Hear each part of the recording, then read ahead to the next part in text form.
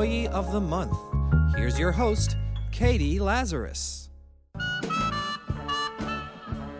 Welcome to Employee of the Month. I'm your host, Katie Lazarus. If it's your first time tuning in, Employee of the Month is all about work. Well, it's about people who started a project and actually completed that project and maybe did that again either a zillion times or a zillion.73 times. I don't know the exact math, but somewhere along the way, I got to see their work and experience it and enjoy it, and that is how they received this dubious award. And they usually deserve better, and I can think of no better example than that than my guest today, Wally Shawn. Wally is a phenomenal playwright, essayist, writer, and actor.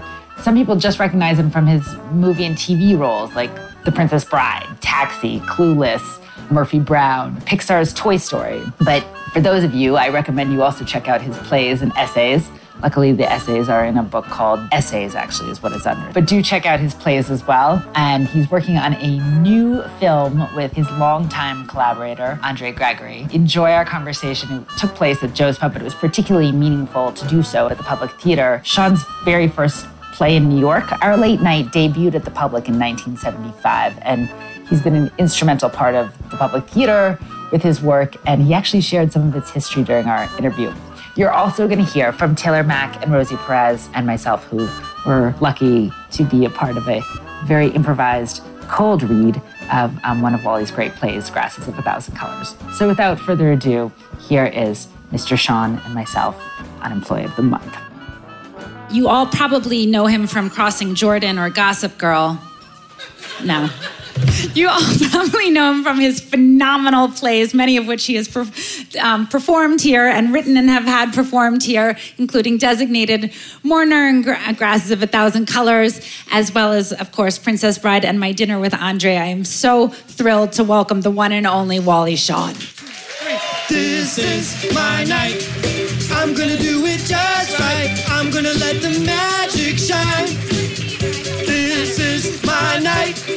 I'm gonna do it just right. I'm gonna let the magic shine.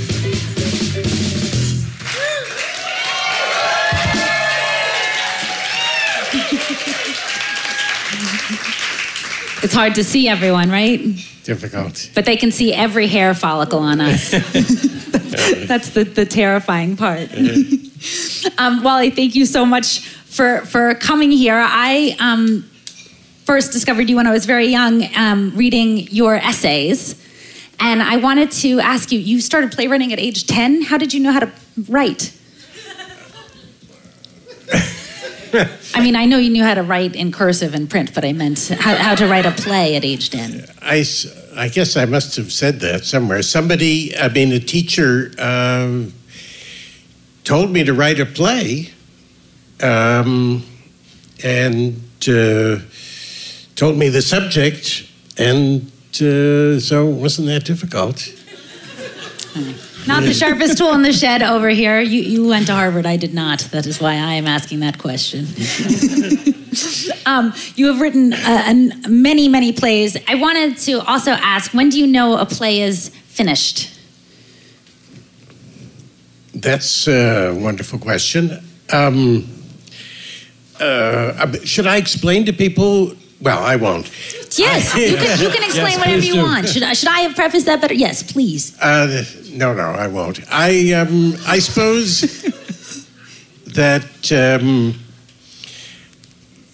it has to have some. I read the whole thing after most of these plays I've worked on for many years, and at a certain point, I think, well, I'm going to read it from the beginning to the end. And if it has if the effect, well, first of all, if I'm so bored that I don't finish reading it, that it isn't ready to be seen clearly by other people, and if it affects me and I can read the whole thing through and I have some kind of emotional reaction, I suppose I think it's finished. But the other definition is that you can't make it any better. I don't know what that experience is, but I'm listening. I mean, you could decide. I mean, that's the way I think most people probably finish working on things. They've done as much as they can, and anything they add is only making it worse. I was asking because when Designated Mourner played here, people were saying it was so prescient and so timely. And of course, you had written it long before. That's why you had written it, I think, over a decade before it was seen here. So that's why I was bringing that up, because I heard that, I think that you maybe edited it a little bit, or no? Or was that Grass's? No, well, I always, I keep changing all of my plays. Okay. Even the earliest ones. And this one, Grasses of 1,000 Colors, that we did in that little room over behind us, that I think is unusual in that I've brought out a second edition of it that's quite different. That is the loudest cell phone I've ever heard. It sounds very serious, though. So there's this version, and then there's another one which sort of, quite frankly, says revised edition. I'll have to go get the revised edition. They should have told me that at the Drama Bookshop. I will go back immediately. If Taylor Mack was still working there, I would have gotten the correct help. With Grasses of 1,000 Colors, there's an interplay between women and a cat. And at one point, the cat's sexuality is almost as if it's a human. And I was curious if you did a lot of research. No, I'm allergic to cats. So I, in a way, know less about cats than anybody in this room, but and maybe someone who really lived with cats and knew them well and would never have written that play. I know some of the people who were upset by it are people who are very close to cats. I'm relieved to hear this, because at one point I thought maybe he has a dog and he's just trying to protect the dog's identity by making it into a cat.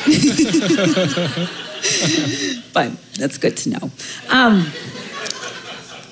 Now, you have worked with Andre Gregory for over 41 years, correct? That's right. And you guys are working on a new project, and I wanted to hear, or a film that's going to be released. Yes, Andre Gregory, a great theater director, he directed the two plays that we did in that little room. The Designated Mourner and Grasses of 1,000 Colors. And we've also been working for about 15 years on a play of Ibsen, Norwegian playwright, that I translated, and let's be frank, I played the biggest part in that play.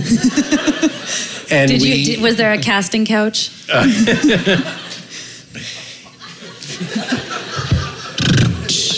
It's I apologize. The off Broadway world doesn't really work that way. It's all.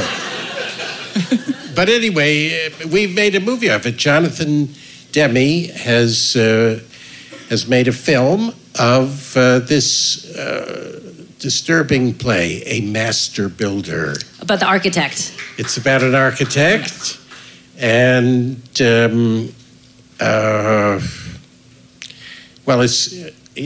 it's about many interesting, death and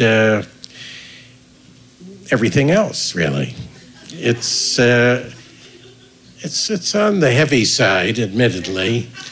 It was written in the later part of Ibsen's life, and we've rehearsed it for an unbelievably long time. So Can you let people know, because I don't think people understand just how long you rehearse. well, the way we usually work is we started that in 1997. Now they understand. And we don't work every day. We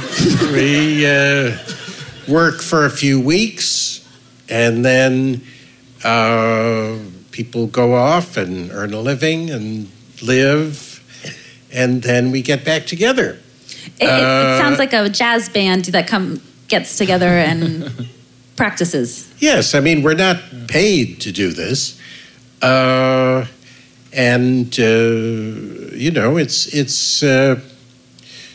if you work for such a long period of time, or even less than that, but if you work over a period of months or years rather than weeks, the script makes interesting connections with your own self, and you don't need to make an effort.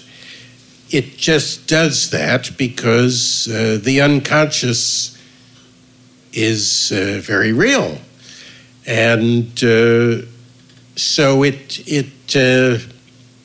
strangely, you can become very spontaneous when you're playing a part that you've played for such a long time. You don't feel that you are even reciting lines. The other person says something, and you sort of feel like saying what, in fact, is the next thing in the script. But you say it in a way that you don't expect, and you can. I mean, ordinarily, actors actually learn their blocking at the same time as they learn their lines, so they know that they're going to lean forward and say, "I'm concerned about that." And every time that they sort of go like this, they say, "I'm concerned about that." Or every time that they say the line, they begin to, "I'm concerned." They begin to move in that way. Whereas, if you do it over years, you know the part. The words can mean many more things than you ever dreamed. Recently, you took one of your plays, I thought was really thoughtful, to Brazil. And I wanted you to share why you chose to go perform for one person. Or two. Yeah, well, one of the plays that we did was called The Designated Mourner. And it was a three-character play, myself, Deborah Eisenberg. The writer. Not to name drop, but she's also a MacArthur Genius Grant winner. And she's... I think you just name dropped. She's in the audience. She's also Wally's partner.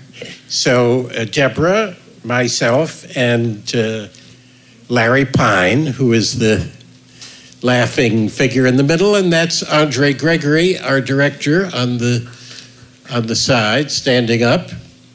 And that play has a lot to do with people taking politically courageous or cowardly stands in life and risking their necks or not risking their necks. My character is a kind of amusing guy, but someone who doesn't want to risk his neck. So anyway, I invited to the play. I like to do my plays for people I admire. It's very enjoyable for me. So I invited the writer Glenn Greenwald to come to the play. I wrote to him it was about a year ago in April. He's a political journalist, I just want to say. He wrote for The Guardian. And he writes incredible political commentary. So very conservative, very right-wing political commentary. He's a let's say he's an incredible critic of the United States, and he's a wonderful, wonderful writer. It was actually Deborah Eisenberg who introduced me to his political columns in Salon.com before he moved to The Guardian. And at the same time I was reading him, Edward Snowden was reading him, and Edward Snowden decided, well, if I'm going to give away all of these documents, I'm going to give them to a man I admired, Glenn Greenwald. Now, meanwhile, this is a long story. Glenn went to Brazil 8 years ago, and on the beach, he met a man whom he fell in love with. And he made an application to the American immigration authorities. I would like to bring my friend, David, to live with me in America. And they said, you can't. So he moved to Brazil, and he lived in Rio. He'd been a constitutional lawyer. He stopped practicing law, and he became a full-time writer. Are you following all this? So anyway, I invited him to come to the play, and a couple of months later, and he responded, he said, I'd love to come. Yes, terrific. A couple of months later, he was on the front page because he was in Hong Kong getting all these papers from Edward Snowden. So he felt at that time it was not sensible to come to the United States, even to see that play. So I was really upset. And so I asked Deborah and Larry Pine and Andre, our director, and our sound designer, Bruce Odland, what would you think if we took the play to Brazil? We did it for Glenn, because it's outrageous that the United States government is putting an obstacle because they're going to try to arrest him or do whatever they might want to do. They're putting an obstacle in between him and the play. Because a play happens to be something that cannot be put in the mail. I mean, you can put the script in the mail. Not the same experience. But we worked on the play for years. Those years of rehearsal cannot go into the envelope. When you got there, did he enjoy it? He did. That's good. He did. No, it was a hit in Rio.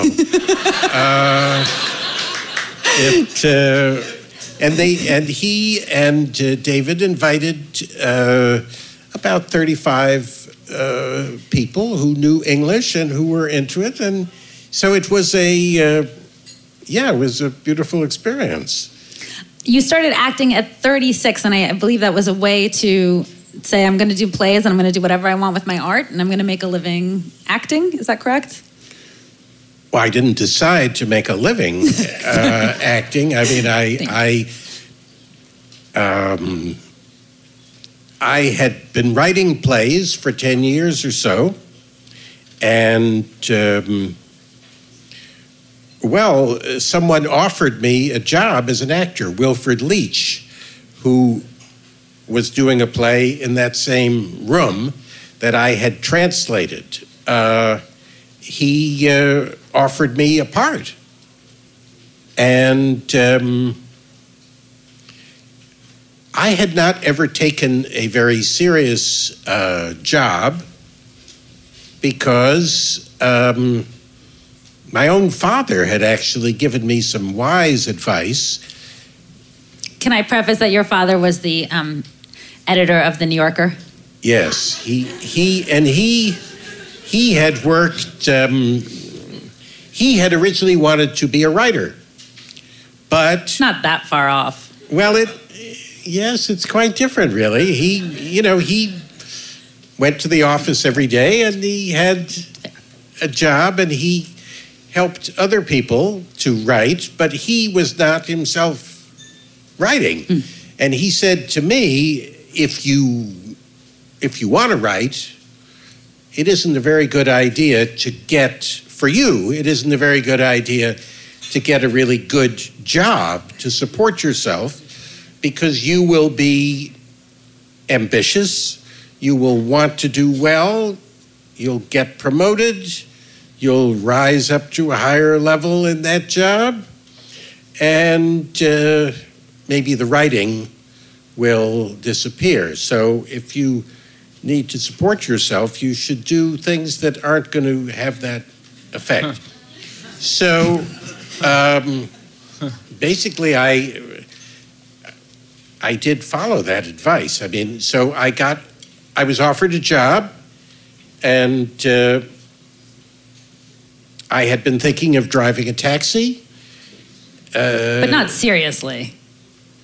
Well, I'd done other things that were on a lower plane, such as, working as a shipping clerk or a messenger.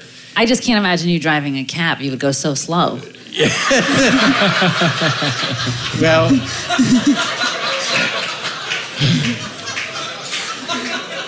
the thing is, no,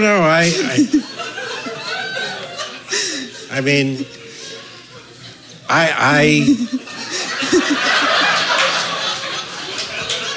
know what I am, and it's tragic, but I accept it. Anyway, my bigger problem, and Deborah was very concerned about it, was that I really can't drive. And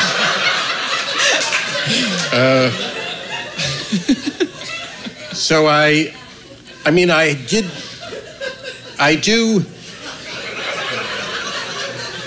do have a license,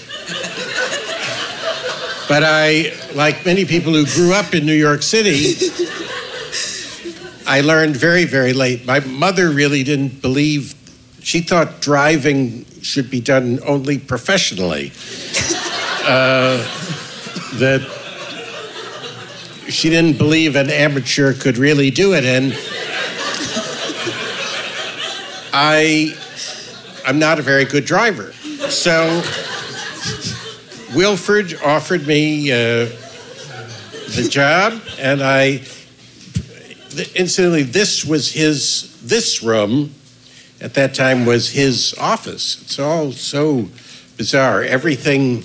This very room. Yeah, I mean, everything in this building. I've hung out in the building since around 72, so I know all. Joe Papp was obsessed with rearranging the building, and actually everyone who has taken over the building has shared that sort of mania for constantly rearranging the building. So this was Wilfred's office, and he offered me that job and offered to pay me, and then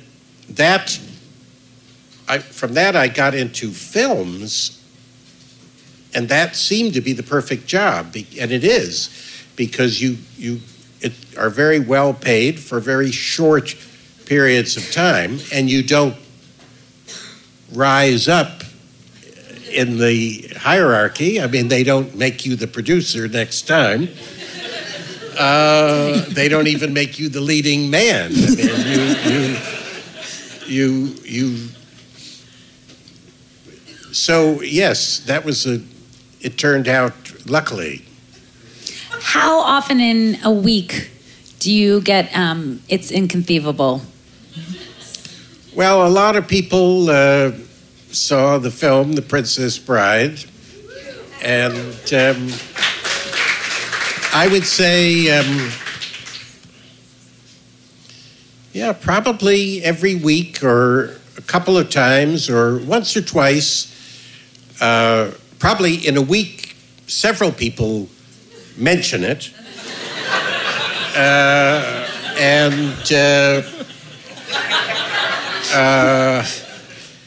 probably a couple of people a week either say that to me or they ask me to say it, which I don't do, actually. I did want to ask about working with the other Andre the Giant. Yes. Well, he was he was an interesting and he was very nice to me. He could be irritable because it was... He's a giant. Very, very hard. I mean, it's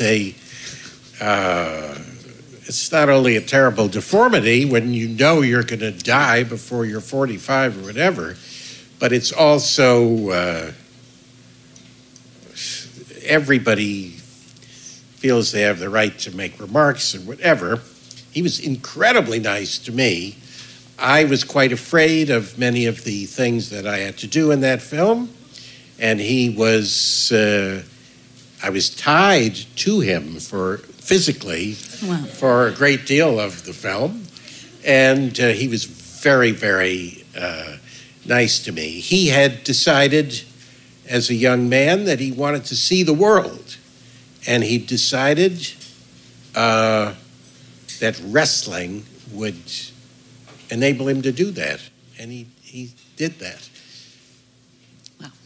I wanted to ask, we only have a couple minutes, but I was wondering if we could just do a quick reading from your play. Would that be okay to do? Well, we this is almost, we're doing, I'm into it, but friends, this is an unrehearsed yes. reading. Now, ordinarily, we rehearse our plays over years.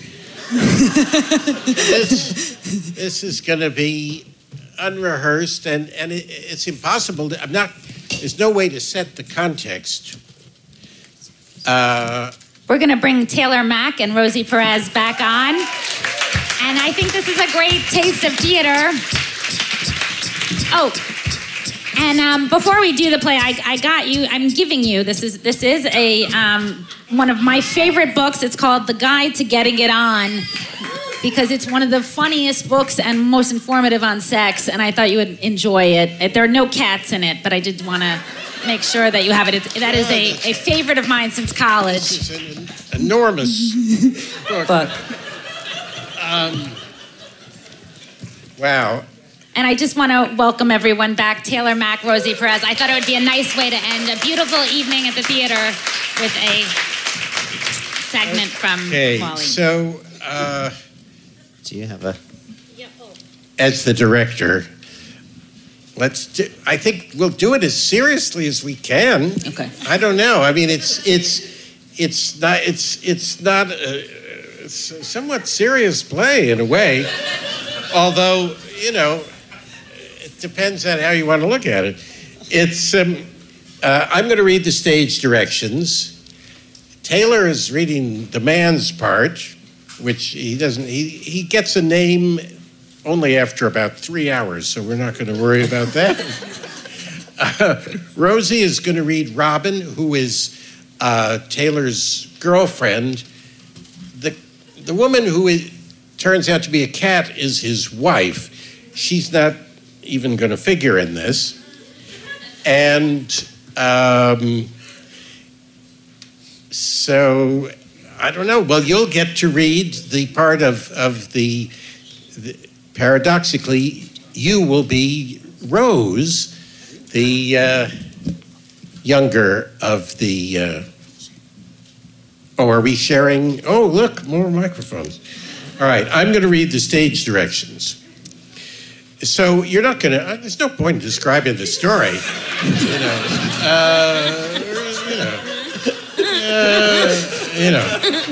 We're just going to start at a certain point, which is just right there. Okay, yeah. When I arrived at home, I found the cat walking nervously on top of the sofa, obviously at a loss or distracted somehow. Then I looked upstairs and I saw Robin, also with the same distracted face. It seemed coming out of the bedroom completely nude, her cunt dripping. Through the crack of the open bedroom door, I could see her husband, Mike, disconsolately covering his enormous member with a small bit of underwear. The hint of sexuality was unmistakable. Perhaps I haven't come at an appropriate time, I began awkwardly, my own dick slightly lifted by the unexpected scene. Robin and her husband dismissed my remark with a sort of exhausted irritability, pulling on their clothes with abrupt movements. The next night, I made dinner. He is cooking, chopping vegetables. So the guy, I'm sorry, what did you say? My attention somehow wandered for a moment. You were saying that Paul Hay... No, I said Paul Keel, who was one of Jerry's favorite painters. So if you wanted to get a present for Ed, I saw a nice book of the watercolors by Paul Keel. And if you... Why would I be getting a present for Fred? For Ed. Oh, Ed. Yes, I can remember a period when Jerry liked Clay, but that was a long time ago. I haven't heard Jerry say anything about Clay Cleo for at least 10 years. As he prepares food, Robin prepares for her own suicide. She puts on music. A ritual is readied. A basin of water, soap, candles. As he moves on to the next stage of his cooking, she appropriates the knife and places it among the items she's assembling. After preparing a circle of objects on the floor, she stands in the center of it. What are you doing? Nothing, obviously. She starts to undress. Are you going somewhere? No. She picks up the knife. Well, then why are you... Fuck! Will you stop that? She continues her action. Is this that suicide thing again? Not suicide. What's going on? What's happening? What's happening? What's happening? That's becoming sort of like a slogan with you, isn't it? You seem to say it so frequently. It's like one of those phrases that fanatics use when they meet each other, like, "Hi, Hitler! What's happening? What's happening? Here's what's happening!" She tries to...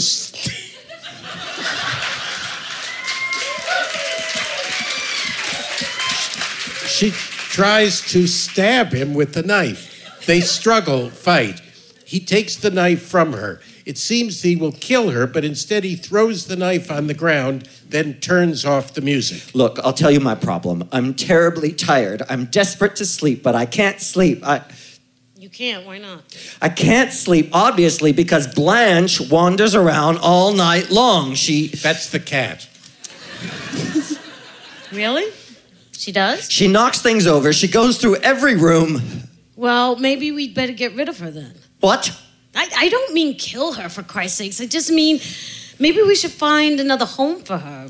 I don't know, write an ad or something. Really? Do you think so? He is gone. Rose is there instead. She and Robin are seated. I see. Look, do you mind me asking, why do you want a cat exactly? Do you like animals? Well, for my apartment, actually. You know, for mice. I hate mice. Oh, sure, yeah, I understand. But can I be frank with you?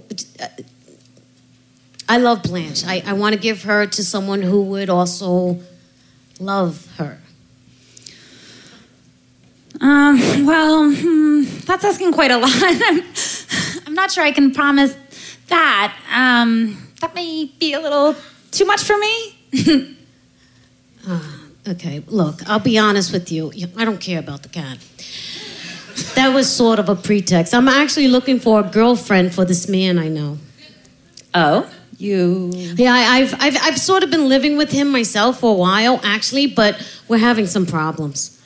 Oh, I see. Handing her a large photograph. This is his penis. Wow. Nice. Yeah, so you're interested then? Interested? Well, I don't He enters. Hey.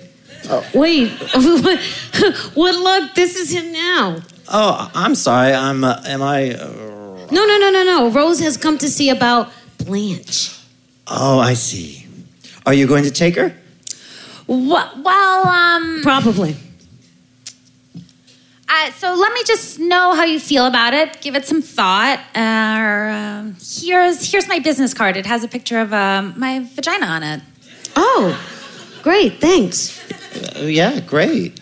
Rose leaves. Well, I hope that girl will take Blanche. There's something agreeable about her somehow. Oh, so you liked her, did you? Yes, I did.